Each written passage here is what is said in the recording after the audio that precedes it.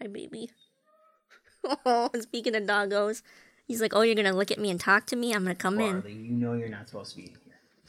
Oh, yeah, it's an invitation.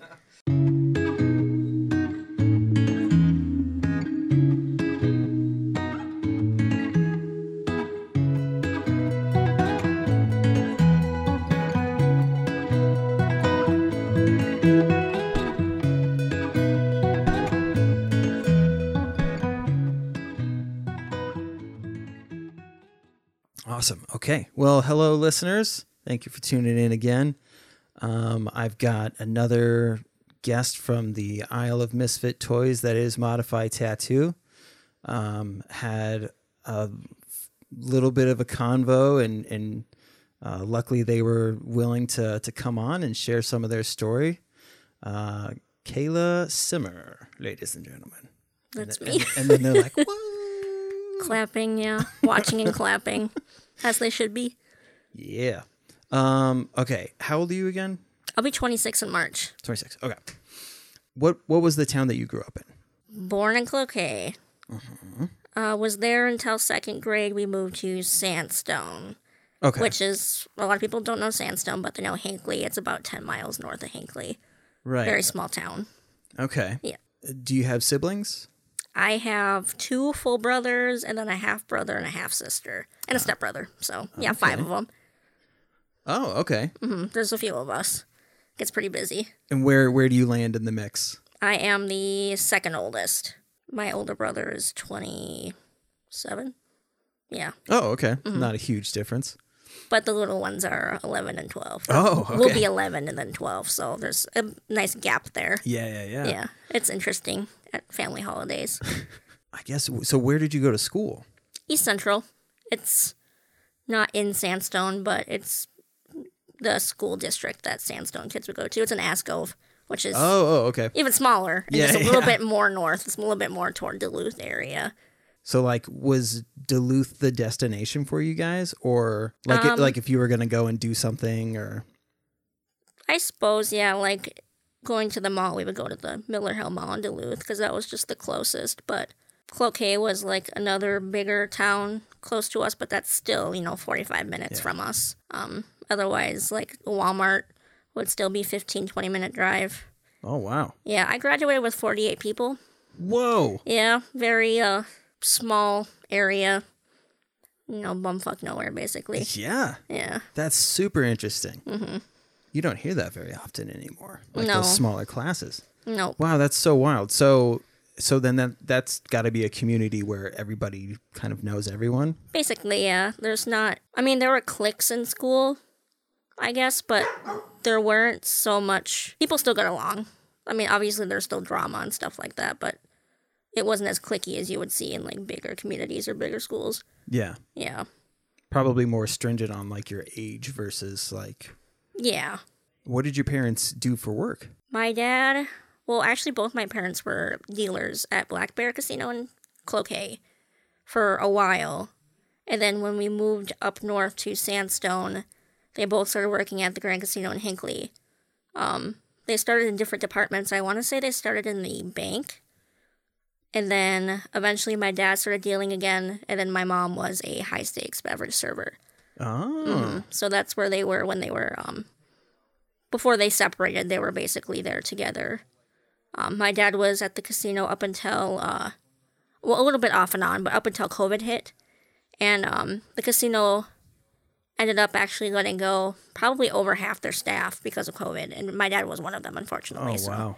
Yeah, but my mom, I want to say, worked there from like 2002 until maybe, let's see here, I was probably like 12. Yeah, so maybe like 2008. So a few years, a lot shorter than my dad did, but yeah, she was there for a little bit. I mean, that's got to be wild. So did you have other family that were in Sandstone? Mm-mm. No. No. And- Most of my family, well, from both of my parents' sides, were in like Duluth, Cloquet, and then otherwise, I guess my mom's mom was in the cities, but nobody in the Pine County area. My uncle ended up moving to Finlayson, which is basically right there with Ascove and Sandstone, but that wasn't until a few years later, I think. Okay. But there was nobody originally in Sandstone. I guess I'm not even sure what the reason was behind moving down that way. I never asked.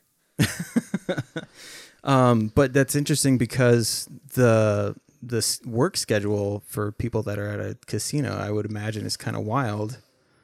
Definitely. So having kids that are going to school, like, did you see mom and dad a lot, or? I guess I don't even remember. It's hard to distinguish when they were actually at work or when they were just out. Or like when their shift changed. So I know at some point my dad worked really earlier, like really late into like really early in the morning. But otherwise, I honestly don't remember like whether they were at work or whether they were just like out doing other things. But I feel like most of the time when I saw them, it was like after school or like, I think they worked maybe afternoon, like nighttime. Okay. Yeah.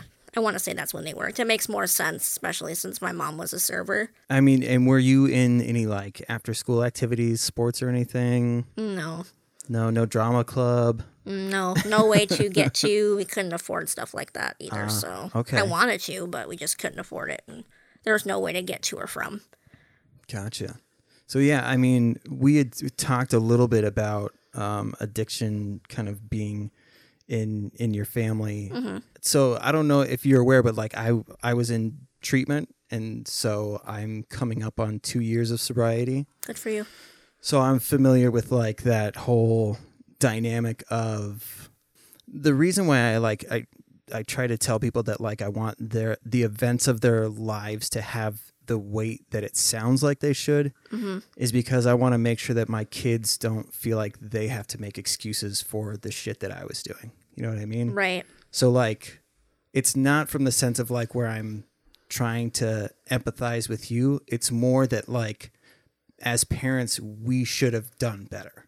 Mm-hmm. So I'm lumped in with your folks, or I'm lumped in with somebody else's folks. Like, it's from the perspective of like, it wasn't your job to be protector, babysitter, all those things. Like, that's on us. That's why if we have kids, then you know what I mean? Like, so that's anything moving forward. I'm not trying to shit on your parents or anything like that. Mm-hmm.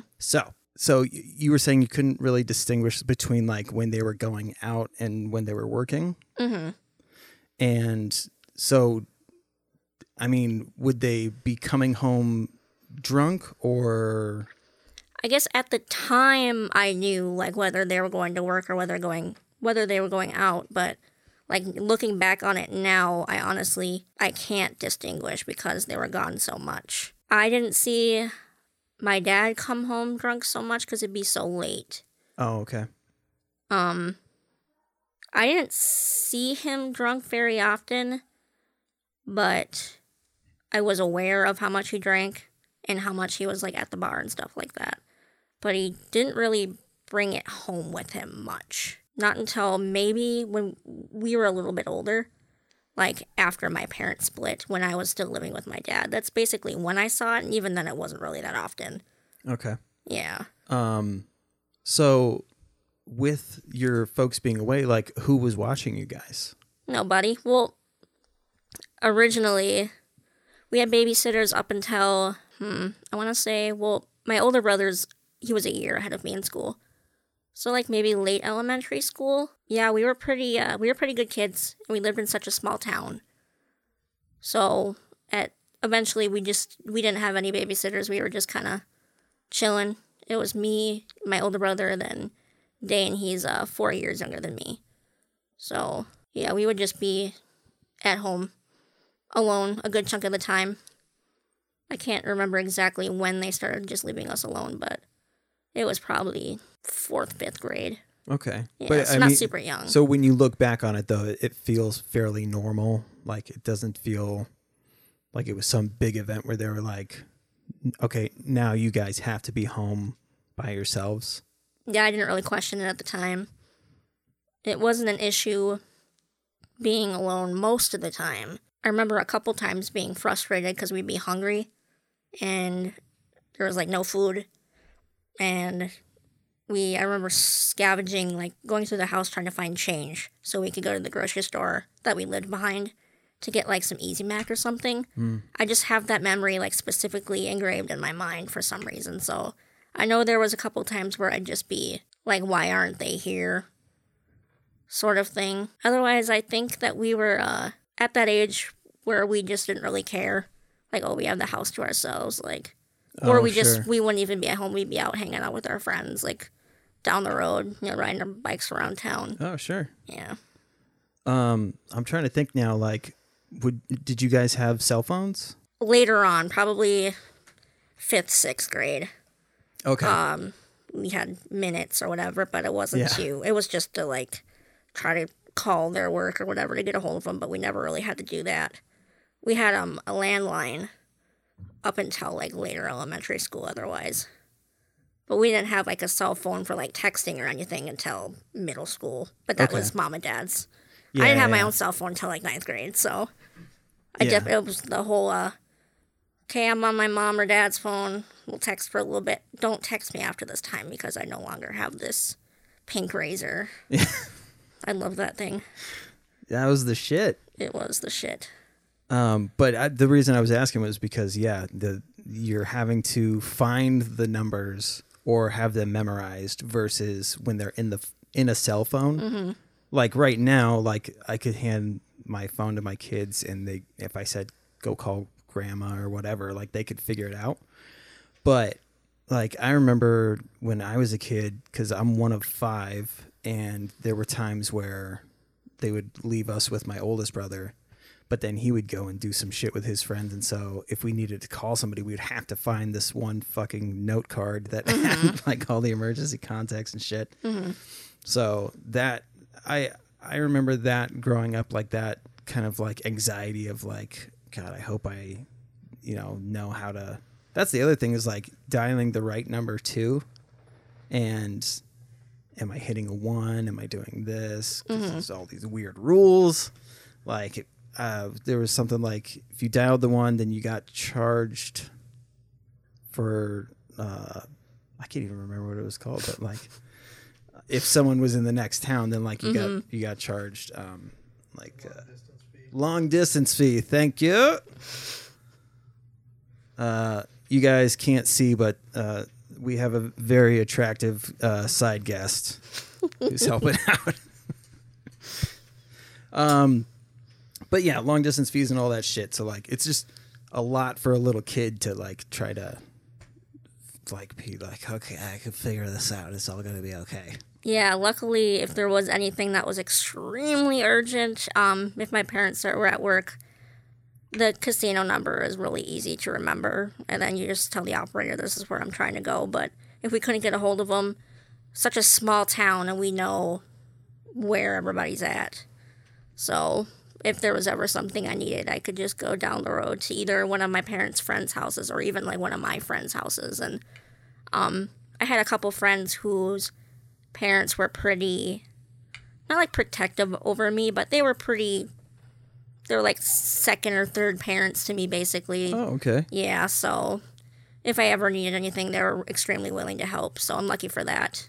Oh, yeah, One thing I really liked about living in a small town growing up was having that freedom to go somewhere if I needed something, or if something wasn't readily available if my parents weren't there. Versus living in the cities, you can't really safely have that option all the time. Yeah. So yeah, that's true. There's definitely dangers in both regards, because like if it's too shitty to go anywhere, like in smaller towns, like plows aren't like putting priority over the smaller neighborhoods, which fucking blows. Mm-hmm. So if you need something, you have to walk through snow that's up to your waist to get over to somebody. I catastrophize because I think of my kids, and like the most that I leave them home alone now is for like 3 hours by themselves. Yeah, because I'm just convinced that the worst thing is going to happen.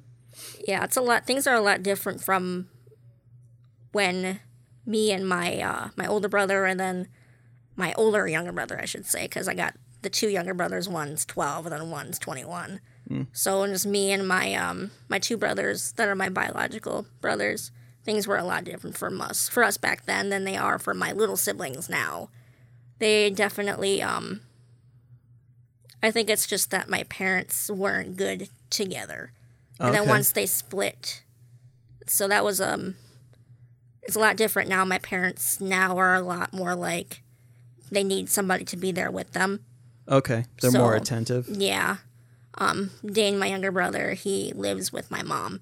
So whenever they go out, which isn't as often anymore, they make sure that Dane is aware that they're leaving and make sure that they get dinner and stuff like that. But otherwise, they never leave them alone, which is, I think about it sometimes because I'm like, when I was that age, they were always leaving us when my dad and my mom were still together. But yeah, they're definitely, my mom's a lot better about that stuff now than she was before. So when you say that she lets him know that they're leaving, would that happen where you would like wake up and they're just not there, or like they would leave without letting you guys know? Yeah, I think it happened at least a few times. But I think eventually we just grew so used to it that we just didn't question it. Yeah. Yeah. Honestly, I've not really sat and thought too much about stuff like this. And it's hard to remember specifically, so maybe there's a little bit of a trauma there. Kind of wiping some of that clean. There is that, like, I mean, it's tricky, like, because the way that most people's brain function is it remembers the really traumatic things and the really, like, joyful things. Mm-hmm. So if your mind at the time to cope with the traumatic things, or what was, like, perceived as traumatic at the time, was to focus on, like survival skills, or what you thought was like normalizing shit that wasn't normal. Mm-hmm. So yeah, your brain can trick you into, because I remember growing up, we moved from Oregon to Minnesota, and the first neighborhood that we lived in was way gnarlier than we realized. And it wasn't until we tried to relate to other people, we would tell stories like, oh yeah, we walked by, there was a homeless guy that lived in the woods that we had to walk through to get to school when I was, 7 years old. And people would be like, what the fuck? I've never heard of anything like that. That's not normal. Yeah. So like, it's things like that. And, similarly, like not everybody has to go through their house to look for change because their parents aren't around. Mm-hmm. Not that there aren't people that can't relate to that, but like it's something that, yeah, as parents, like it makes me think of like these things that I wonder what my kids are going to say about like how I was as a parent. Mm-hmm. But, so did you notice that things were like tense between your parents growing up? Definitely, yeah. Honestly, I was surprised that they didn't split like way before they did. They separated. I want to say I was in 5th grade. We were living in one house, and then me and my siblings ended up moving away with my mom into a different house, like a few blocks away, like on the other side of town. Oh, okay. We weren't there very long. We moved a lot. A few different houses in Sandstone. I want to say it's just my parents didn't have money for rent. My dad was very much an alcoholic. Hearing more about it as I got older from like my mom or like from close friends of the family, like his friends, I know that a lot of the money was spent at the bar. And then my mom, being such a big gambler, she would disappear for days at a time sometimes. And later on I found out it's because she was at the casino. Yeah, so they wouldn't pay rent, and then we had to move somewhere else. So we ended up not living at the house with my mom for very long. And then I think we ended up moving back to that house where my dad was. And I remember there's like a big situation with this girl that my dad was fooling around with or seeing, and my mom threw a big fit, and I was confused because I was like, but you guys aren't together, and they were fighting a lot. There was a lot of fighting going on, and I remember just being relieved when they weren't together anymore, because it just wasn't, like, even being as young as I was, I just knew it wasn't healthy. Yeah. And things definitely got a lot easier when they split. And then when my mom got with, well, they're not married. I just call him my stepdad because he's been around for so long. Sure. I can't say things are or were less toxic with him around, but they were definitely, like, financially better. Okay. So there And, was, like, safer. yeah, there's more stability. Yeah. Okay. Well, I mean, and that's the other crazy thing is, like, going from one, like, it's interesting that you say toxic, because just because things are, like, financially stable doesn't mean that, like, the bad stuff is gone. The bad stuff was definitely not gone, but it was different bad stuff, I guess. I feel like it's kind of shitty to say. I think this bad stuff was a lot easier to cope with than it was when my parents were still together. Because at least bills were being paid. Yeah. And we had food and stuff like that. We never had to worry about that stuff. But my stepdad is diagnosed manic depressive, not medicated. Gets very angry.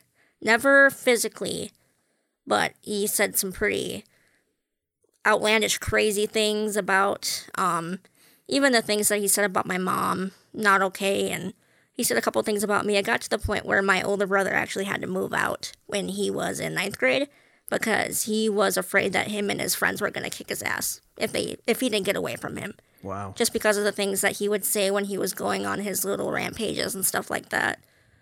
The way I'm honestly surprised that my mom has been with him as long as she has been. I think a lot of it's because of the kids. Oh, sure. Because she didn't always have a job. She doesn't have a license. So I feel like a good chunk of it, like when it got really bad, she stayed because then she would know that the kids would at least have a house and they'd still be taken care of. Like, he's a good dad, but he's definitely got some issues. I have never really heard him yell at my siblings, which is good. I'm thankful for that. But it was definitely a lot to kind of not being his kid, you know. Me and my brothers had to put up with that. I was going to say that's... Yeah. I actually ended up moving out my senior year of high school because of him. Yeah. My younger brother Dane's the only one out of us 3 Simmer kids that he still lives with them, actually. He's got some issues for sure, and I want to say not only is it, like, hereditary, like the depression and stuff like that, but I think him being stuck in that household for so long, and my stepdad not showing him the same love that he would show the other siblings, just because he's not his kid. Yeah. I feel like that's kind of rubbed off on him a little bit.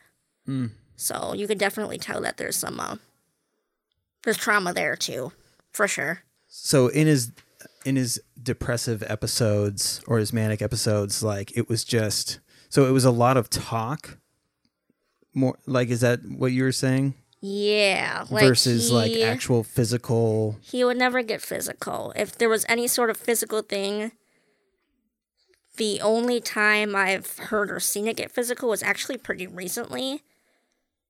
And I want to say it was justified. It was my mom kind of, you know, freaking out, which I'm surprised it took her that long after putting up with it for so long. But otherwise, it was never, ever physical. It was just insults, you know, yelling, stuff like that. At some point, it was a while ago, but my mom and her brother, they used to gamble together. And so whenever my mom would be like, okay, well, me and my brother are going to go to the casino, and Tim was in one of those modes, he would, like, literally accuse my mom of cheating on him with her own brother and stuff like that. Just outlandish, completely insane things. If my mom was going out to do anything, he would just blow up like, oh, which guy are you blowing now? And stuff like that. Just... Holy shit. Yeah, not asked for whatsoever. Sometimes that stuff can be worse than being, like, physically abused. Yeah. Because there's no, like, you don't know where else it can go. Like, if like this intense, like, screaming, like, I've been in those situations where, like, someone is just screaming in your face, and even though they're not hitting you, it's so terrifying that, like, you have like a physical reaction to like, I might as well be getting the shit kicked out of me right now because this is fucking horrible. Yeah, I just, whenever he's in that mode when I was living with him, I would just kind of try to go to my room and just not be around it if I could. With us kids, he never yelled at us like he yelled at my mom. He would yell at my mom about us. Oh. So it's more that we would hear about ourselves from him talking to my mom. The one instance I told you about ended up being physical was this last year. I had been living with my mom for a little bit. It was after a pretty nasty breakup. I ended up moving out and then moving back in with my mom for a little bit until I could get back on my feet. I was staying in the basement and I heard them fighting upstairs, and I took out my phone to record it so I could show my friends, like, what the fuck, like, this guy's nuts. And he ended up saying something just so completely disgusting about my younger brother, the one that's not his, you know. Oh, sure. Basically saying, like, no wonder why his real dad doesn't want anything to do with him. And, like, literally it was so bad, I instantly started crying. I'm like, how could you say something like that? That's what made my mom absolutely flip her lid. And she took a ketchup bottle and just... Which I still to this day think was justified. I'm not, you know, for women hitting men, you know, but I feel like that was definitely justified. What he said about my brother was just not good at all. And I was just hoping and praying that Dane didn't hear him say that because, woof. To go back a little bit, was there mental health stuff with your bio dad and your mom? Like that you were aware of? Not diagnosed. This stuff didn't start to come up until I started being diagnosed with different stuff and asking them about it, like if we have a family history. And my dad, I think he's got some depression. My mom says she thinks she does, but that's more like menopausal stuff she says, like now I'm starting to feel this and whatever, but otherwise...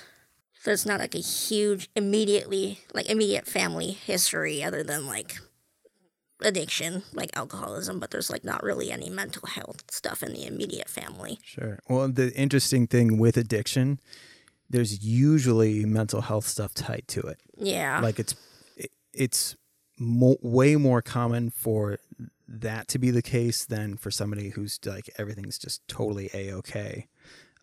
Like people who are perceived as like really happy and they're addicts, a lot of times anxiety is a huge part of the issues. And because you can hide anxiety pretty well, that's why people aren't aware of it. And, you know, you'll hear people say like, oh, I had no idea anything was even wrong because, yeah, it's because they're hiding at home or they're like, And when you said that, it reminded me because when I started to confront my mental health stuff, I did the same thing with my parents.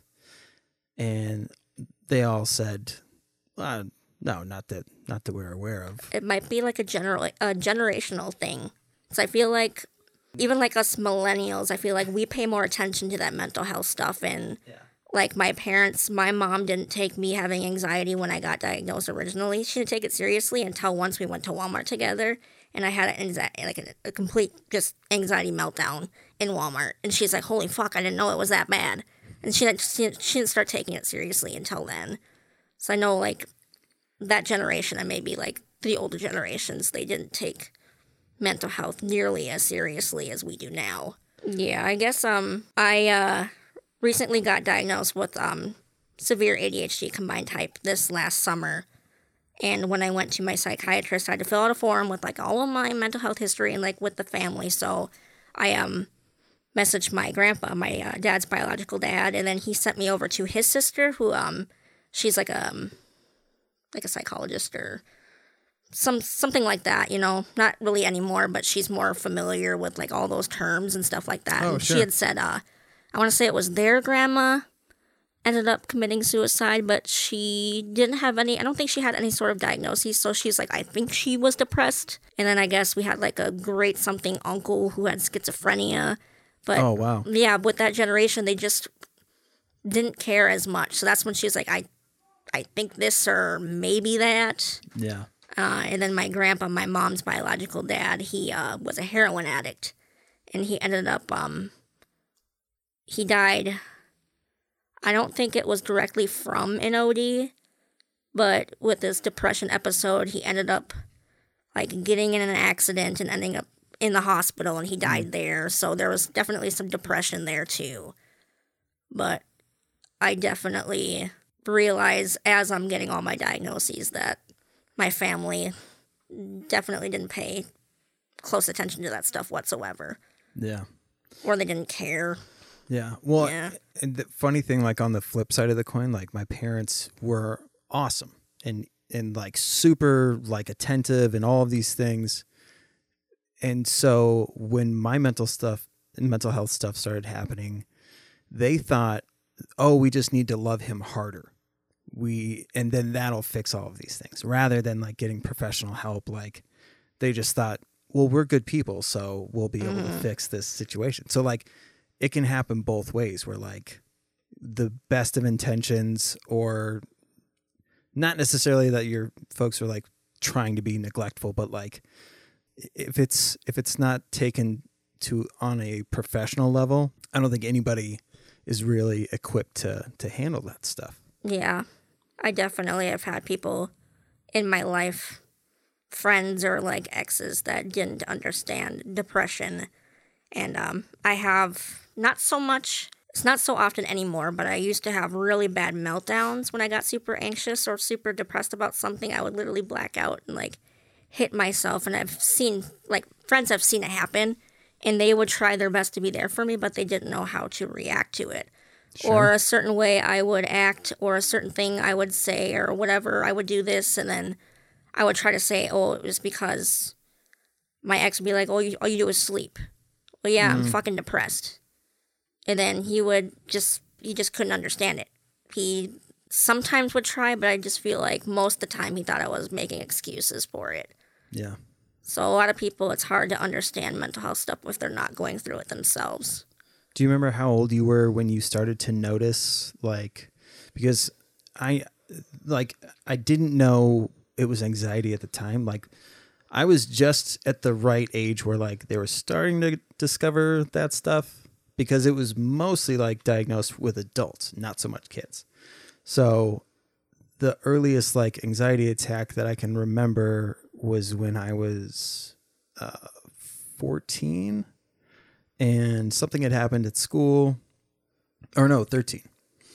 Something had happened at school, and I like couldn't deal with it. And my thing was always like, I never felt like anybody understood, even though I didn't know anything about mental health. Like I would explain like how horrible this thing feels, and people would just like laugh it off, or and it was like, how can I accurately portray how fucking insane it feels inside of me right now? So I went into my room, very similar thing, where like I just destroyed my room, and I don't remember a whole lot about it other than like laying on my back and like just kind of looking around the room, and it's just completely trashed. And then I like hallucinated for a little bit. I don't know if I had fucked up my blood pressure or what, but so yeah, I mean, so in that sense, like, do you recall like looking back on something going, oh, that's what that was? I didn't notice anything like related to anxiety or depression until I was older, probably like my senior year of high school. But I did know that there was something different about me pretty early on in my life. Just like the way that I acted in situations, the things that I said, I always knew that, like, compared to my friends, I was just a little bit weird. Like, I was always like a third wheel in my friend group. Or like, have you ever seen Without a Paddle? Yeah. What's his name? The redhead. Yeah, Seth Green. Seth Green. I was like basically his character in that movie like my whole life. And I even like remember this one time we were watching that movie and my friends were like, oh, Kayla, that's you. Just, I don't know, like, I just always knew that there was something just different. Almost like that I wasn't the age, like acting my age almost. Like my maturity was a little bit slower socially. because I still Oh. did good in school. I got straight A's. I was still like book smart, but street smart was never my thing ever. So that's later on. I thought maybe there was some sort of I thought maybe I was on the spectrum. Sure. Except this was before I even got my depression diagnosis. This was before I graduated high school. My parents didn't really pay attention to that kind of stuff at all. So when I was in college, that's when I got my depression diagnosis. And then It didn't happen until you were in college. Oh, no, wow. my parents didn't really bring me to the doctor. They didn't bring me to the dentist. They didn't do any of that stuff. So, Did you say they wouldn't bring you to the dentist? no, I went to the dentist once when I was in like 8th grade. Not 8th grade, like when I was like 8, and then didn't go again until I was like 20. Damn. Yeah. Here me and my braces at 25. Oh, it's crazy, like, how often that happens now. Like, seeing Yeah. adults with braces, yeah. And a lot of that is because the parents it's so astronomically expensive, like, Yeah. fucking crazy. So I get that, but, like, it sucks that, I don't know, because it's easy for me to now be like, my wife and I were poor for a little bit, and I say that like we're fucking killing it right now, but Right. we're not. But when we were we were 24, my son was a year old, and we were still living with my parents. Mm-hmm. At that point, like, we knew that we could go through the state and get health insurance, and in that sense, her and my son, all of their stuff was paid for, so I didn't have to worry about any of that stuff. So like, normally there's like some state assistance stuff, and it just, Yeah, I guess I never really got sick. I guess. And you went to a smaller school. Did you guys have a school counselor? We did, but I didn't really, like I said, I didn't recognize that there was something extremely, not like there is something extremely wrong with me, because there's not. Oh, I more mean because, like, usually they're like kind of, if like teachers notice stuff, they're like, hey, could you go have a talk with, Kayla was complaining about her teeth or shit like that too. Yeah. I mean, the closest thing we got to that was just that we missed school a lot, maybe in like 5th grade, and we had to have a truancy officer for a little bit. Otherwise, I don't think anything was so severe that my teachers took notice, because like I said, I still had good grades and I still had friends and stuff like that, and it was never, I didn't really start to recognize it until I was a little bit older, probably because my parents didn't recognize anything, or maybe they were just used to it, so they just didn't think anything of it. But looking back on it now, whenever I have a conversation with them about it, they're like, yeah, you're right. Because I got, my depression diagnosis, but I still felt when taking meds that things still aren't the way that they're supposed to be. Doesn't explain why I do this or why I say this or why I feel this way in this situation. And that's when I was talking to my doctor last year when we were trying to get my meds balanced. And I kind of told her I feel depressed less of the time, but I still don't feel motivation to do anything. And then kind of explained to her how I was feeling, and she kind of brought up, like, have you ever thought about ADHD? And I said, well, no, because I'd never considered myself to be, hyperactive, because it's all kind of in one category now. And then she kind of explained that's not really how it needs to be. You don't need to be hyperactive. And she referred me, and then I got the diagnosis. And then seeing my psychiatrist now, I still think that it doesn't explain everything. It does explain a big chunk.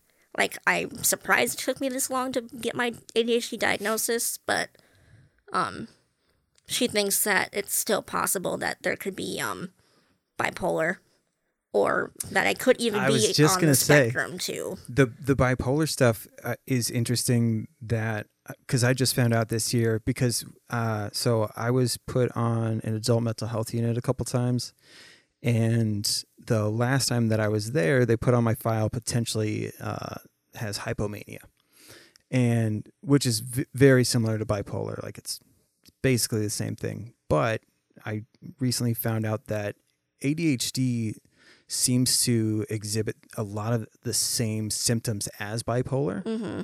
So it's an interesting thing to be like, the more with each diagnosis that I get, like it feels like I'm unlocking something. I was just about to say that, unlocking like another room in your brain or something. Yeah. And so it almost makes things like slightly easier to cope with. Like, oh, that's why I said that, or that's why I did that. It's not that I'm just like a big dum-dum. There's actually a reason for it. Yeah. Yeah, one of the categories I'm put in with my ADHD is mood regulation. Okay. I go off a deep end very, very quickly. And it's not till later on I'm like, why did I just blow up about that? Like, I don't take a second to think. I just immediately react. I get very, very mad or very, very upset, very, very sad, very fast. Just completely off the deep end. And I never understood why I got like that. But I kind of explained that to my psychiatrist, and that's when she said there might be some bipolar. And she recommended I see like a counselor and get some maybe some further diagnoses, but I'm kind of lazy, so I haven't gotten around to that yet. But that's the other funny thing with like having depression and ADHD is such a shitty combination, because like the motivation thing it's so easy to lose the motivation to do really anything. Like I'm 34 and I just got my meds under control. Well, actually we just adjusted them again, but like it wasn't until I was 32 that I like finally like got on the right shit. And that's the other fucking miserable thing is like meds don't kick in like right. immediately. We got 6 weeks and then you're like, fuck, that doesn't work. So then you gotta find something else, try again. I think I've been on maybe like 2 or 3 different meds for my depression. Yeah. I feel like the ones I'm on now are working a lot better, so that's good at least. I'm doing Lexapro and Me too. Wellbutrin. Nice. Yep. And I guess I just found out last week that Wellbutrin can help with ADHD stuff, so we just upped the dosage, which I'm in that window of like I'm waiting to see what's gonna happen a week from now. Like, but I mean, yeah, like the bipolar stuff is like such a. Before I go off on the deep end, that's part of my ADHD thing. I did want to ask, how would your parents explain the financial stuff? Like, do you remember what their explanation for like why they couldn't afford certain things was? No, I can't remember. I don't remember if we ever really asked, because I think we just knew. We definitely just knew. And at some point, well, see, that's they started interesting just too. not having a good, like, they started hating each other at some point. So eventually they just started blaming each other. Oh, okay. Yeah, so. But They're so like, oh, we don't have any money because your dad went to the bar again or whatever else. So you recognized that your mom was gambling and that your dad was going to the bar? Mm-hmm. Okay. So, yeah, I mean, I guess depending on how old you were, like, you know that those things take money, and that if money's not going to the fridge, then yeah, it's going in these other directions. Mm-hmm. So how old were you when your parents split? I want to say they separated when I was like maybe 11, 12, but they didn't get officially divorced until I was like 13. Okay. But they weren't like together at that point. They Sure. weren't like they were legally married, but I think my mom was already with my stepdad at that point. Mm. And yeah, so probably 12, 13, I want to say. When your parents are throwing stuff, which sucks, that like when parents start to pit the kids against each other, but they're throwing things like, you know, dad is blowing all of his money at the bar because he's an alcoholic, or like, you know, mom is addicted to gambling, shit like that. Did your perception of like you using drugs or alcohol change? Me, myself? Yeah, knowing any of that stuff? Yes, actually. Whenever I start talking to somebody or start hanging out with somebody, making new friends, whatever, they'll ask me, like, hey, do you do anything? Like, all that other stuff. Like, I drink, but I don't drink specifically to get drunk. I like socially drink, and it's not very often. Like, I'll get drunk maybe once a month or once every 2 months, if that. I smoked weed in high school. I can't do it anymore because of my anxiety. Otherwise, I've never really done anything else because I just think of how that addictive personality just runs in the family, and I don't want to be in that same situation my parents were in.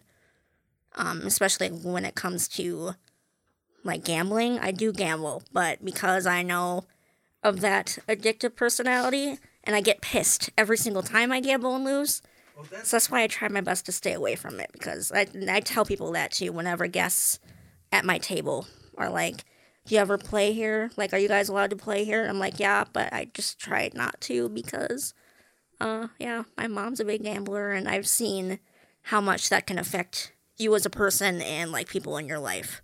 And I'd rather not go down that road. But that's like a bartender working, or an alcoholic working in a bar, like being a bartender. Like, does that, I mean, I guess, has it gotten to the point to where you were like, oh shit, I'm not going to be able to pay rent or never? Anything like No, that? Okay. I never gambled money away that I knew I couldn't afford. Okay. But then I would just, if I lost, I would go home and be like, oh, I could have used that money for, like, this instead.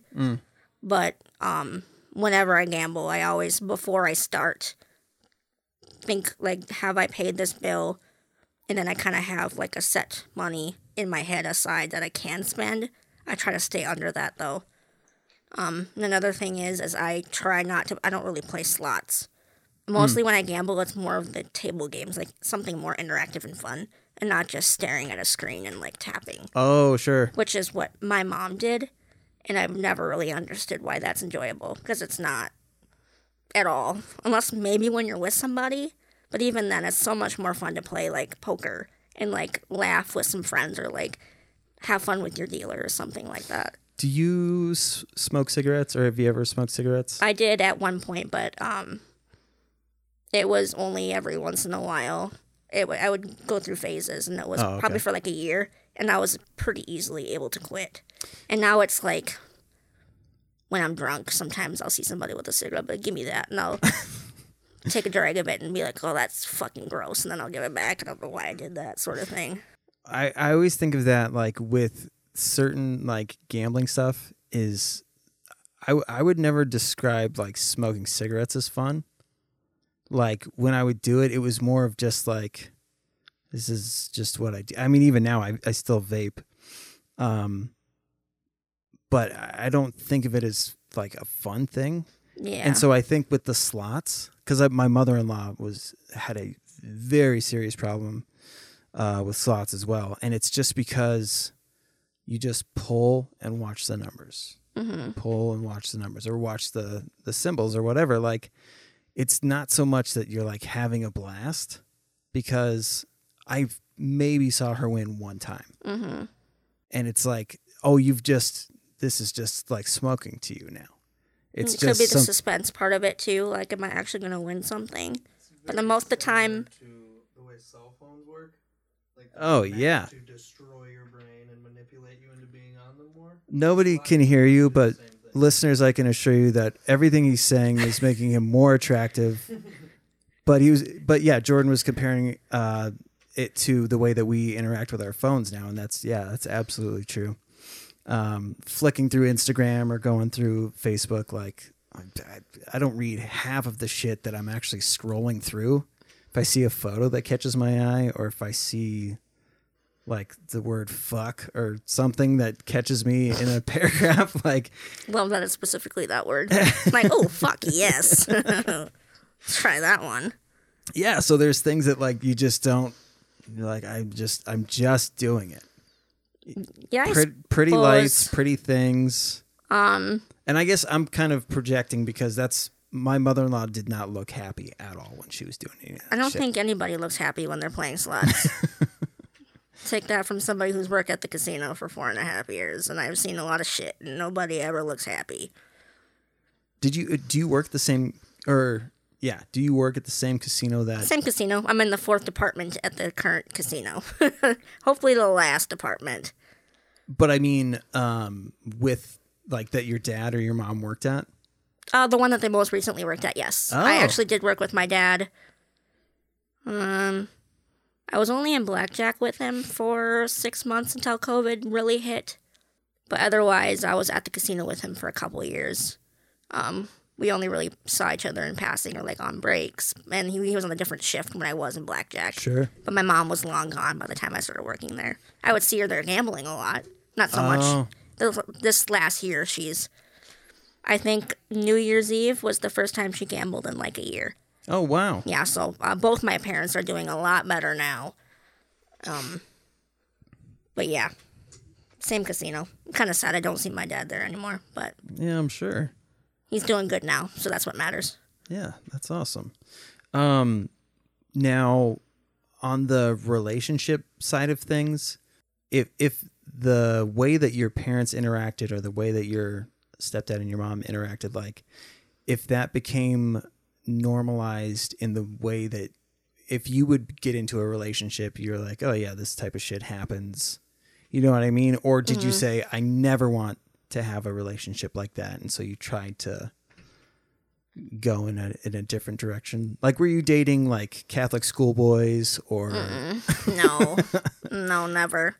I never really held a relationship very long up until, not my most recent one, but the one before was almost 3 years, and that was the longest relationship I was ever in. Otherwise, it wouldn't ever really be longer than 5 or 6 months. I knew how to pick them for a while. Okay. I really did. I guess I never really put much thought to why I ended up in those situations all the time. Not like they were always bad. There was a couple of them that were really good guys. It just, there was one at one point, he was like, I feel like we're just friends more than we are boyfriend, girlfriend. We were living together at the time. So we ended on pretty good terms. And then another one, it just wasn't working for me because he had like literally no goals in life. Like living at home, not driving, no job, and not making any sort of effort in making any of that better. And I told him, like, you're a great guy, but I can't be your mom. Like, I can't do all this stuff for you because I got my own shit. But one was definitely womanizer, not worth my time. But I feel like a lot of what I struggle with is not, at the time, realizing that I am worth a lot more than the way I'm currently being treated. Like, I think I don't know. A lot of the time, it's not till after I'm like, wow, I definitely deserved a lot better than that. Or thinking that things are going to get better. Sure. My 3-year relationship, I was over it a long time before I actually did leave. But I stayed for a long time because we lived together, we had pets together. I didn't know where I was going to go, sort of thing. Yeah. So I definitely dragged that on way longer than I needed to, but that was, he didn't have trust in me, sort of thing. Really insecure. And he had some mental health issues of his own, very angry. And mama's boy, he couldn't do anything by himself at all. Oh. And then the most recent one also had some mental health issues.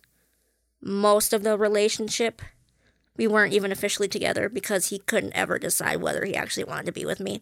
One day he'd be like, oh, I really like you. Like, oh, when we move together, this or whatever, do that. And then the next day he'd be like, I don't know, I'm feeling kind of weird. I don't know. And then, like, he'd ghost me for 2 weeks. And then once he sees me, like, start to move on, hello, it's me again. I'm back. I decided I really liked you and I missed you. Let's try this again. And it went on for a long time. Probably like 9 months.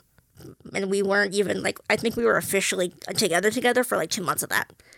And then eventually he was like, yeah, like, you are just anxious because you keep thinking that I'm going to dip out again and that's not healthy. It's like, yeah, it's not healthy. So you either want to be with me or you don't. It's not that hard. So now I recognize that I definitely, I tell myself I'm never going to put myself through that again, you know? I feel like I'll more than likely recognize that, I don't know, it's kind of hard to explain. I feel like I'll recognize better that the person actually wants to be with me and make things work now than before. Yeah. Or I won't be as patient I don't know if patient's really the word.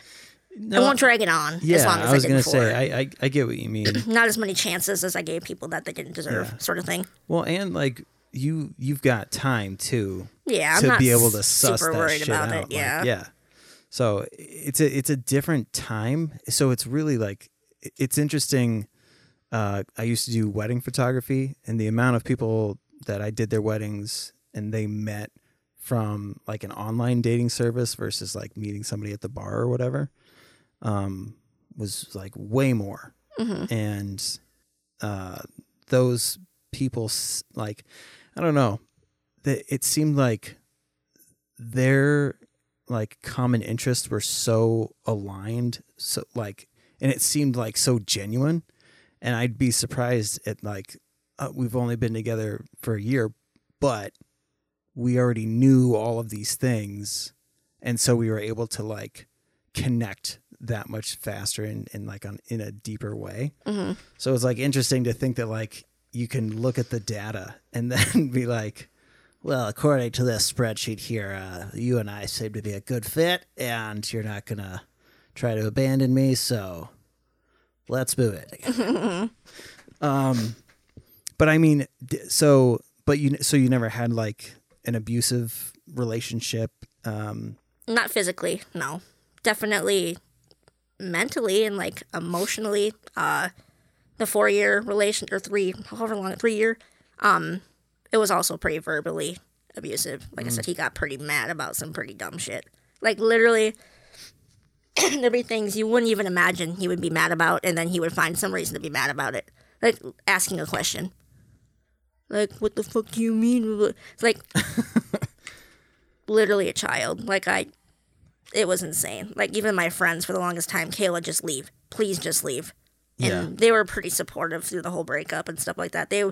They hauled ass to my house to move my stuff out when I told them I was moving out. They were very happy because he was just a buzzkill party pooper the whole time we were together, basically. I wonder, it almost sounds like maybe borderline personality disorder with some codependency issues. It sounds a lot like it, yeah. Did he want any help for any of that? Nope. I give him the ultimatum once. Either get help or I'm going to leave. You know what he told me? Just leave. Oh, of course. Yeah. He would have rather me left. I didn't leave, of course, because... But, yeah. He basically just in denial. Yeah, I mean, even when you get people with like borderline personality to like admit to or recognize that they have this issue, a lot of times they'll say it, but they're not putting in any work to, because like with borderline, unfortunately, there's way more work that you have to do on the behavioral side of things than, you know, say somebody with like bipolar disorder or even ADHD. Like there's medication makes a pretty big difference in that leveling. 'Cause like medication, like people assume that it's supposed to like bring on all this joy and like flip this switch, but really it just allows you to experience the same boring shit that everyone else. Literally just makes us feel a little bit normal, do the things that we are supposed to be able to normally do. Yeah. That's why when I'm explaining, I take Adderall, and it's really hard to explain to people without them thinking that it's like, you know, what the stereotypical Adderall is like, you know, on the market and stuff like that. Like, no, people are like, oh, can I buy? No, I literally need it. No, you cannot buy my Adderall. Like, I cannot function without it. Like, you can, like, on a normal day without any meds. Like, I literally cannot focus. I can't get myself to get out of my bed to do anything when I'm not on it. Like, impulse control is definitely way, way, way up since I've been on it. Like, before, I couldn't go to Walmart without going into the toy aisle and getting like a $90 box of Legos. Whoa! And then now when I go to Walmart, I'll walk right by the toy aisle and be like, don't need those. Okay, real It's a really quick. proud moment for me. So, are you a big Lego fan? Maybe. That's awesome because did you watch, was it Brickmasters? I did not. Oh, I've seen like commercials and stuff on break at work, but I have not watched it yet. Dude, so good. It's Is like, it? have you ever watched the Great British Bake Off? Just missing out. Well, now that you know, it's like competition world, but everyone's really nice to each other. It's like these two shows, and so like, we latched onto it big time. Mm-hmm. So yeah, that's funny. It's also funny that not everybody admits to or wants to admit to being a avid Lego fan. I have it's probably over 20 sets. I don't even want to think about how much money I spent on those over 20 sets. I'm actually trying to work on selling some of them right now because of my buying them all. And then suddenly I'm like, where the fuck am I supposed to put them? I have all these Legos, no space. It's actually pretty upsetting when I think about it. Well, how many like put together sets do you have? I was actually working on when I moved into my current place.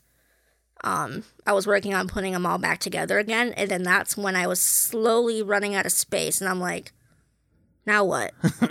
What do I do? But I literally hadn't really unpacked anything else at that point. I already have all these other toys and collectibles. Where am I supposed to put these? Are you Lord of the Rings, Star Wars? What's your... Harry Potter. Yeah! I'm a big Harry Potter nerd. Fuck yeah. Yeah, and then, what else do I have? I mean, I have a couple, like, Pokemon toys, and, trying to think of what else I have. Just, like, if you go to Hot Topic and they have, like, the blind bags. Oh, yeah. My lack of impulse control, every time I went in there, I'd buy, like, 10 of those, different kinds, like, little horror movie things. Like, I have a bunch of Supernatural stuff. So okay. I'm a big Supernatural fan, too. Yeah, there's definitely a lot of collectibles and, Funko Pops and stuff like that. And I literally don't have room for any of them. And I definitely did not think about that before I started putting my Legos together. So once I found that out, I'm like, fuck. And then one day I literally took them all apart and I put them, I don't know why, all together, every single one, and sorted them by color. Oh. Yeah.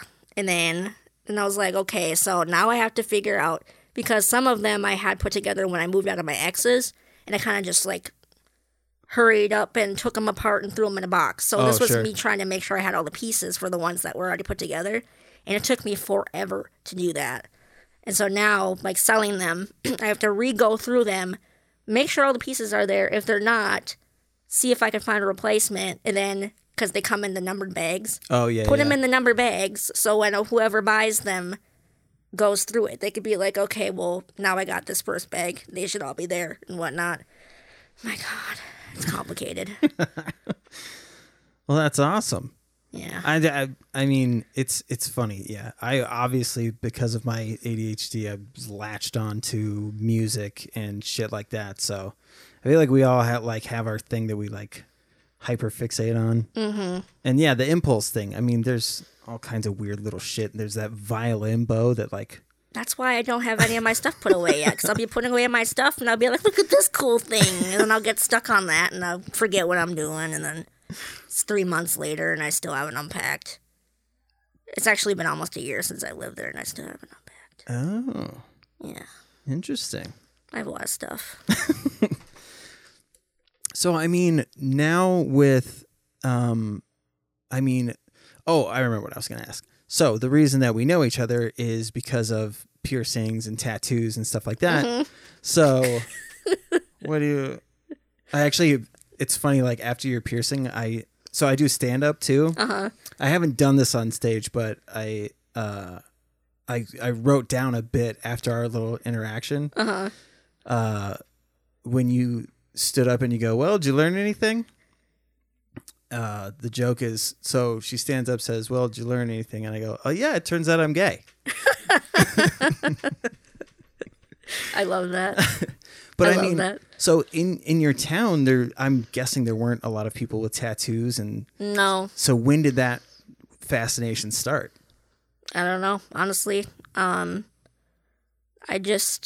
ended up with like the friend group through elementary school and like early middle school, we were like the Fall Out Boy, like Paramore, Panic at the Disco kids. Oh yeah. And then that converted into it's really weird because my best friends in high school, before I was friends with them, like when I was friends with these other girls, they were the preppy Hollister wearing girls. And then suddenly, I don't know, I think it was like 8th grade, they like adopted me into their friend group. And then at this point, they were listening to like Attack Attack, Asking Alexandria. I mean, we also had like on the other side, you had the Broken Side, like basically a bunch of little scene kids. Yeah. And then I think that's kind of when I got into, I guess I was before, like even with my old friend group, just being an emo kid. And I'm still an emo kid for sure. Yeah. And then, My wife and I are considered elder emos. yes. Is it a phase? No, it's forever. Never. Yeah. And then we were kind of fangirls. There's actually, they're not a band anymore. We Are the Blog is from Pine County. They're from Hinckley, Pine City, Sandstone area. So we actually hung out with them a lot too in high school. I had a couple friends that dated a couple of the We Are the Blog boys. And of course, they all had in that music scene, we had all the tattoos and stuff that we were just in that scene in general. So wait, do you know Sam Fassler? Yes. Hey! Yes, we know Sam. No fucking way. That's crazy. Mm-hmm. I also know Sam Fassler. Yeah, that's true. No, I've known all them since I was, 14, 15. So that's a pretty long awesome. time, yeah. So, but out of that friend group, I'm not the only one with tattoos, but I've gone more advanced emo than the rest of my friend group from high school. I don't know where it came from. I always thought that stuff was really cool. So Yeah. here I am now. Well, I mean, and it's interesting too, like when you can start to afford, like, I mean, I don't know about your parents, but my parents were like, I'm not going to pay for you to get a piercing, or I'm not going to pay for you to get whatever. And then when you start making your own money, you're like, well, I'm going to start fucking up my body with my own money. So, Yep. My mom's like, what do you want for Christmas this year? And I'm just thinking, I'm like, usually I have a good list, but I was like, money, for bills. And then I ended up getting my side piece finished on this side, and then my outline down on this side, and that money definitely helped with that. And then the other thing was a squatty potty. That's basically all I needed. Just money for fuck yeah. tattoos and then my squatty potty. A stool. Yeah. Yep. Love that. So are you doing therapy now? No, but I definitely should be. I keep telling myself I'm going to get around to it, but then I end up caught up in something else. I completely forget about it until I have a mental breakdown. I'm like, fuck, I should be in therapy. I was going to say, so how is it that you're getting your diagnoses? So my just regular doctor that I'd seen about like my medication for my depression is the one that referred me to, I guess he'd be a psychiatrist or whatever, who gave me my official ADHD diagnosis. Okay. And then I see a different psychiatrist right now. She adjusts my meds for me and like recommends different things for me. And like, she's the one that's saying definitely go see a therapist, because I think that there's more going on than we think is. Sure. But she said that it would take a lot more than sitting down for 15 minutes. This is how I'm feeling, to figure it out. So that's why she's like, you should go see a therapist, and they'll be able to actually give you, they'll be able to ask the right questions or give you the better resources or whatever else, so you can figure out what's actually going on, sort of thing. Well, that's the shitty thing with primary doctors is like they're way more available, but they also don't have nearly as much time to like dissect the mental aspect of things. Like my primary doctor, I told her that I was quitting drinking because I think I'm an alcoholic and my body's having these types of reactions. And she was like, oh, all right, well, it sounds like you're going through withdrawals. Do this and this, and we'll see you in a couple of weeks. Yep, I've definitely had that happen. Well, not mental health wise, but even just in general. That's why I'm like, let's just push off going to the doctor unless I absolutely need to, because they don't seem to give two shits hardly ever. Yeah, like this one time I still get it to this day. I think it's like, I don't know if it's eczema or just sometimes I just get bumps or like redness on my skin. Oh, it's general herpes. Yes, that's exactly what she said. No, like she looked and she's like, oh, that's scabies. And literally me and my ex had gone through, washed all of our clothes, all of our blankets, took a shower, had to put this cream all over our bodies. And it was not scabies because even after that, he didn't have any of that stuff on him. And it was just me. And even now, it's been like a few years. So like literally she just looked at me. She didn't do any tests, didn't do anything. Just, you got scabies. Like, you're telling me I have to tell work that I have scabies? Now my coworkers think I have scabies.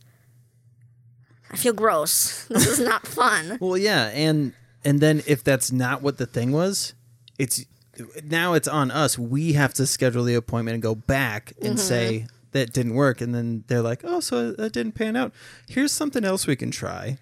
And I'll see you again in a couple of weeks. And it's like, no, man, fucking figure this shit out. Yeah, if they're like, we're not going to do a test, we're just going to take a quick little guess. I'm like, well, my $1,500 in medical bill says let's not just take a guess. Let's actually sit down and do something about it. Fuckers.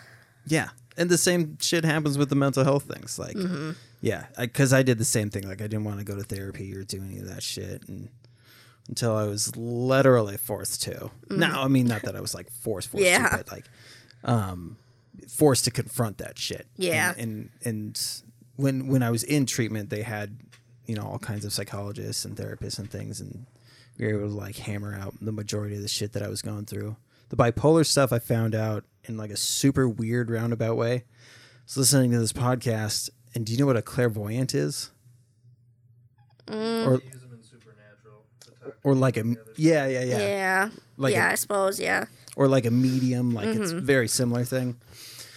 So this guy was talking, doing his clairvoyant stuff with these people on this show, and one of them was like, "How did you like come into this line of work?" And he was like, "Well, a lot of people with bipolar seem to be clairvoyants as well." And I was like, "Oh no, you just pointed out a thing and totally are missing the point that like it should be super obvious. Like, oh, my chemical imbalance is making me think that I'm more in touch with these like otherworldly things than they really are." And I knew that because even though I am a heathen atheist, hail Satan, I, in the back of my head, would always be like, but I do feel like this weird connection to something. And as soon as I heard him say that, I was like, fuck, it's exactly what the fuck is going on. And so from that point on, I was like, it was super depressing at first because I was too old for that, like, to not affect me in some way, to be like, oh, wow, I just lost a connection with some weird thing that I've had my entire life. And now I have to be like, well, nothing's magical in the world. You're just a boring old dad. And I guess go buy a pair of Crocs and start another podcast. I fucking love Crocs. Same. I have no shame about it. Nope. But like, you're wearing Crocs right now. Love that. Wearing mine. But I mean, that's that's like the shitty thing of like, if you're not, I don't know, if you're not going out and looking for professional help, at least doing research into how your like your symptoms are exhibiting themselves, doing some research to try and like ballpark your shit. If you're going to be one of those people who's like, I don't take meds because then I don't feel like who I am. Good luck with that, bud. Yeah, exactly. I'm on the same page, dude. I take pills so that I can have a boring brain that allows me to go and function in the world. Exactly. Well, Desiree, right? Was that your Yep. Desiree Jenkins? So what stuff do you do beyond the medication things, like to help with your mental health stuff? Sleep. No, I still don't really have it down. Yeah, I'm still kind of figuring it out. I try to keep myself busy if I'm having an extremely hard time. Like if I'm anxious about something or whatever else, I just try to find something to do to keep my mind busy, or even being with somebody helps a little bit here and there. Sure. Finding a hobby, a new show to binge, like just anything like that that keeps me out of my mind. Because once I get stuck in my mind, that's when I start to spiral for sure. But definitely, I'm even now, I'm still trying to find ways to cope a little bit better when the meds don't seem to be kicking in as much as they should be. Have you heard of catastrophizing? Mm-mm. So super common with a lot of us with anxiety is like, it's very easy for shit to snowball, and one thing equals the next slightly worse thing, and then it just turns into like a clusterfuck of like, It's almost like the rule of threes sort of thing. yeah. Yeah. Star Wars? Mm. Oh no, sorry, that's rule of two. But no, like the catastrophizing thing, like it's something that will land you in like where, like what's perceived as procrastinating. Mm-hmm. Really, we're just kind of stuck in this mindset. And so like the sleeping or listening to music, like doing anything other than what we think we should be doing. Mm-hmm. And then that time passes and we go, fuck, I wasted my whole day. Mm-hmm. And I then do you that feel even worse. very often, yeah. So like catastrophizing is allowing your brain to go to, or not your brain, but like your mental state to go to like these other places that haven't happened. And if you keep going with this is what could happen, then shit's going to get fucked up. Yeah, I often find if I'm like extremely anxious for some reason, or if there was like something that happened, it's really hard to find something to do. Like if I've fallen too deep in it, I would literally just lay there and I don't even know what to do with myself. Like it sucks like getting myself out of that. So sometimes I'll like force myself to take a shower or something so I can at least get myself back up to the mindset where I can find something to keep me busy. But being in that just deep hole, I literally just lay there with just panicking, just tummy ache. Oh, yeah. That's the other thing that like people think that like you can just kind of like grin and bear anxiety too. Like if you have clinical anxiety, you like physical shit does start to happen. Mm-hmm. Like you can start to feel like you are having a heart attack. It can fuck with your blood pressure enough to where you have like a stroke. Like people think that like the mental stuff is like, I'm just being a baby, or I'm just being this or that. It's like, no, man, like real physical shit can start to happen if you don't address it. Mm-hmm. So if you're listening and you're thinking that like, I'll be fine, you might not be. Yeah, there's definitely been a couple times where I, have had to leave work early, sensory overload, like literally can't get myself to calm down. I've had coworkers literally like, are you okay? Because they could see me visibly shaking because something happened at work that kind of got it going. And then suddenly everybody's being super freaking loud or just really irritating to me, or I'm hearing my name every 2 seconds when I'm actually not, sort of thing. And then just, it's all too much at once. And then having to explain that. Well, I do have some supervisors that are pretty understanding, but there have also been supervisors that just don't understand that. They think, oh, we'll just move you to like a different section, or things will calm down soon, go take a break. And I literally have to say, no, like, I would like to go home. Like, I literally, that's not how it works. It's just not going to go away in 2 seconds. Like, my brain, that's just not the way it works, homie. Like, I gotta go. Do you have hydroxyzine? Mm-mm. Oh, no way. Okay, so hydroxyzine is close to like an over-the-counter med for anxiety that you can get, but it's something that needs to be prescribed. Yeah. They did have me on lorazepam for a little bit when I first got diagnosed, but I was in college at the time, and I would take it, and I would end up sleeping through my class. That shit knocks you the fuck out. Yeah, that's the Stop only. taking that pretty quickly. A lot of that stuff is like they call it like souped up Benadryl. Is like, which I get that like how it's working is it's trying to calm everything down. And I don't know what they put in there, but yeah, it's usually makes you fucking tired. So that's the only shitty thing is like Either that or you just feel too loopy to really be able to function. Well, that was the nice thing with the hydroxyzine is like I didn't feel loopy. It just felt like I had waited long enough to where I could drink my coffee. Like it's not scalding hot. Because you know how like you have like that visceral reaction when it's too hot of coffee hits your tongue and you're like, fuck. I'm not going to be able to taste my Skittles anymore for the rest of the day. Like it just felt kind of like that where you're just like, okay, now I can take sips and not freak out.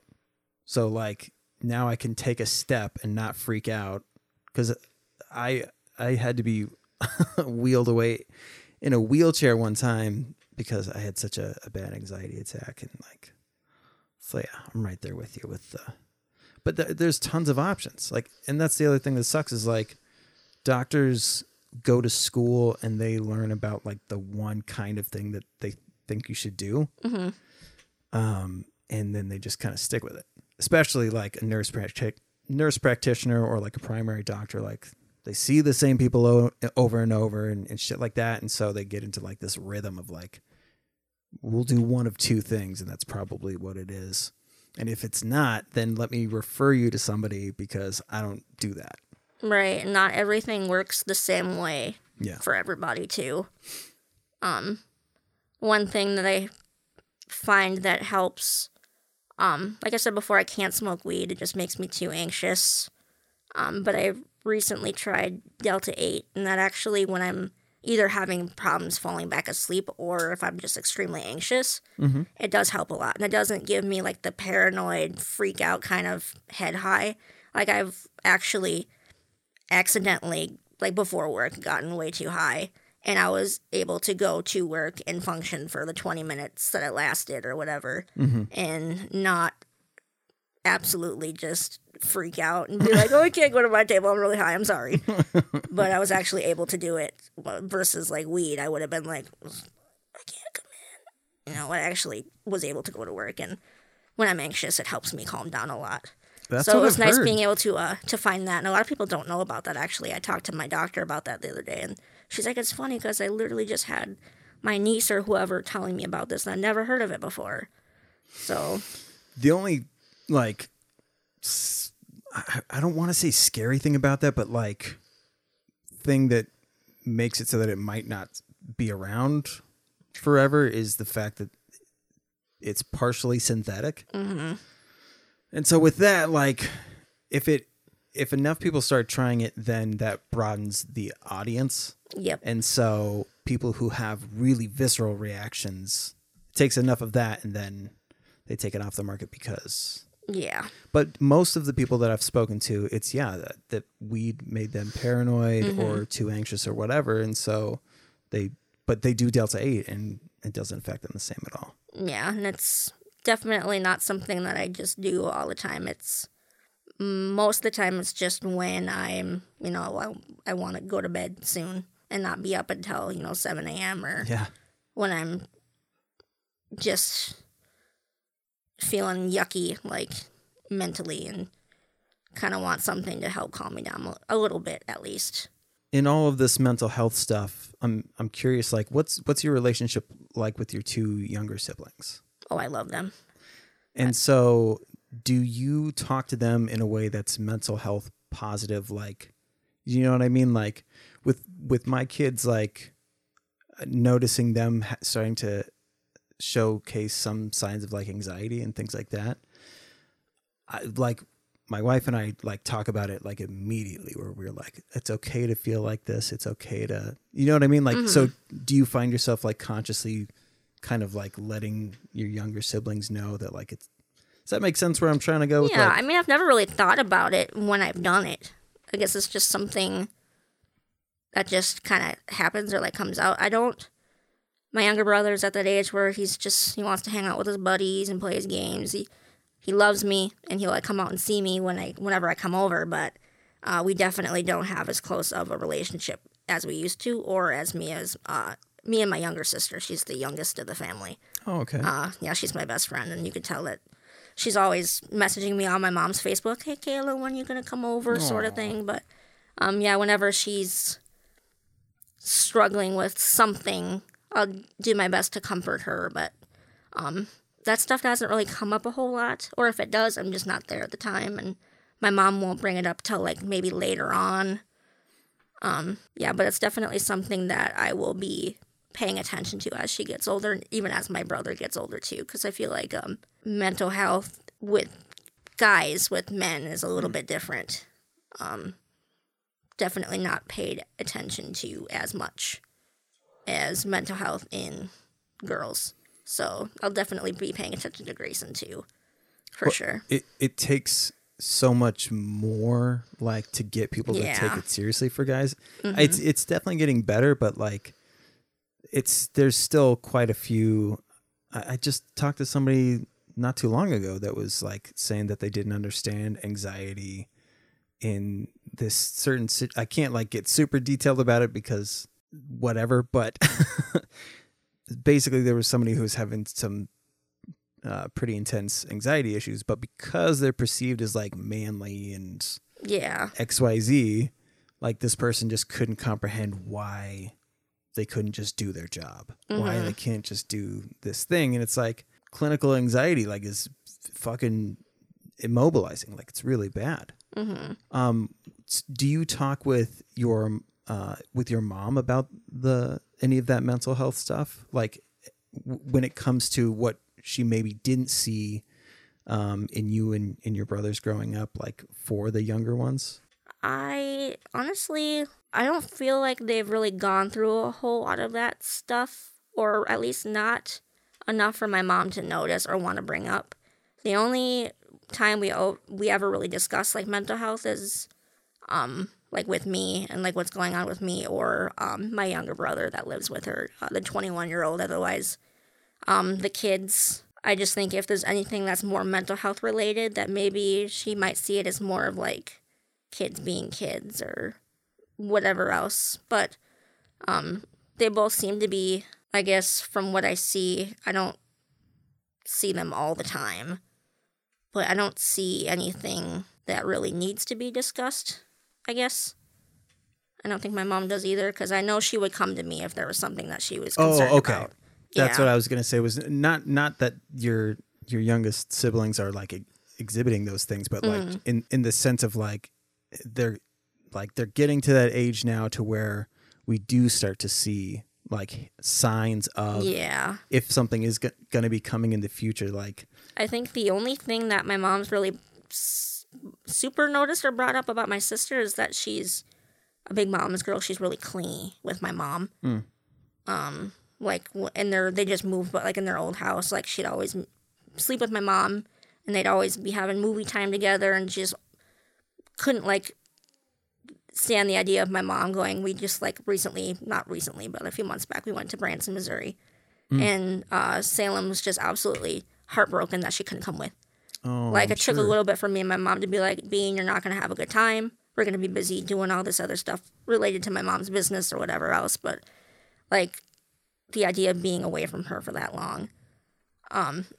Otherwise, other than her being maybe a little bit overly attached to my mom, and probably not that she needs to be independent yet, because she's still a kid, but she's going to have to grow apart at least a little bit from my mom eventually, you know. How old is she? She'll be 11 next month. Oh, okay. Yeah, and then my younger brother Grayson just turned 12 in August. Okay. Yeah, exactly the same age apart to the day as me and my older brother are, actually. Oh, wow. Yeah. That's wild. Yeah. So I kind of know what relationship they're going to have in the next few years, and I'm telling her right now, good luck. Yeah. Well, and I mean, that is like the age like where like you could start to notice anxiety and things like that, especially with fucking puberty coming up. It's gonna like hormones only exacerbate those things, and it fucking sucks. She was oh my God, if she ever sees this, she's gonna kill me. She was crying not too long ago because her boobies are coming in, and she didn't like it, and she cried. I remember my niece. Yeah, that's Mom, I don't want boobies, she said. Or like when like armpit hair starts to come in and stuff like that. Oh Yep. yeah. Grayson's growing a mustache right now, and he's officially taller than me. And he's 12, and I'm very depressed about it. My son is going to be 13 in May, and we wear the same shoe size now.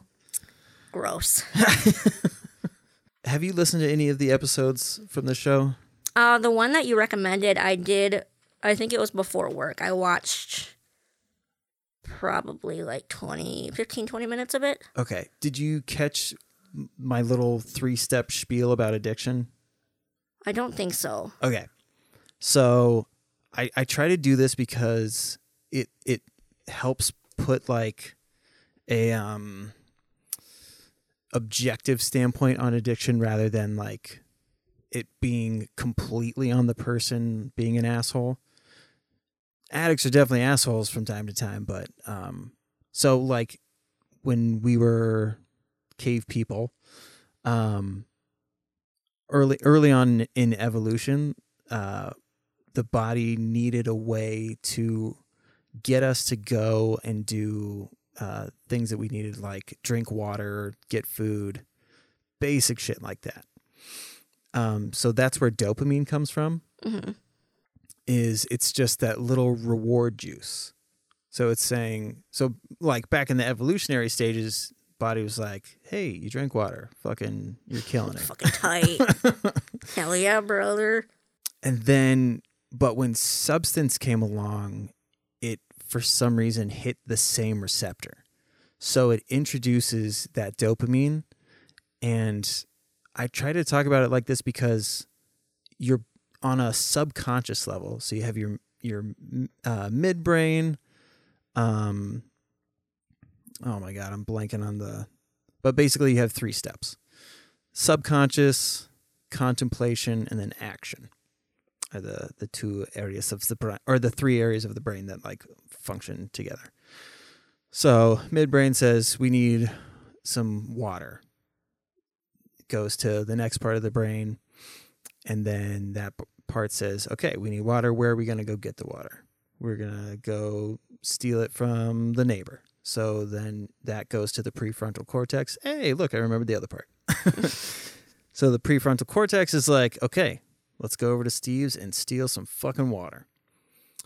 When substance gets introduced, and it's because it's introducing twice as much dopamine, your midbrain, that subconscious thing, goes, oh, we are surviving super fucking well.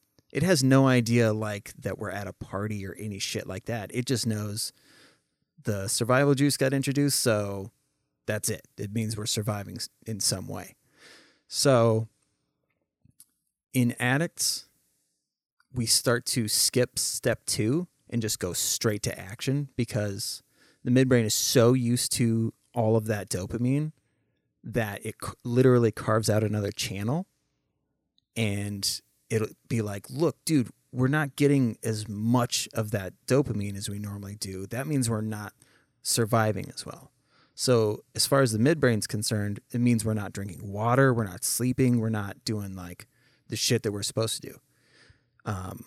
When ironically, like, substances are keeping us doing from the shit that we're supposed to be doing. But the subconscious part has no fucking idea that that's what's going on. So with addicts, when people think that the addict is like choosing substance over loved ones, it's kind of true, but addiction is the disease of choice, where like we chose to partake, but we had no choice in what would happen afterwards. So I mean, there were times when I'm reaching for a bottle even though I don't want it, or I'm not like consciously being like, yeah, I really want to get fucked up right now. Like, it would just happen. And it's because your body thinks that we got to do this shit to survive. So it sucks that technology has like been advancing more, because now it's more than just substances. It's gambling. It's porn. But it'll do the same thing. Mm-hmm. And that's why, like with porn addicts, like a lot of times shit will get more and more extreme, because that shock factor isn't introducing that dopamine. So it just gets more and more intense. Or like gambling, like the stakes get higher and higher, or you're spending more fucking time because you haven't caught any of that dopamine yet. Mm-hmm. So I hope that helps, like when you're interacting with addicts and like trying to describe it to them, because when you go to addicts with like ultimatums, it's not going to connect with that subconscious part. Mm-hmm. Like they may have the best of it.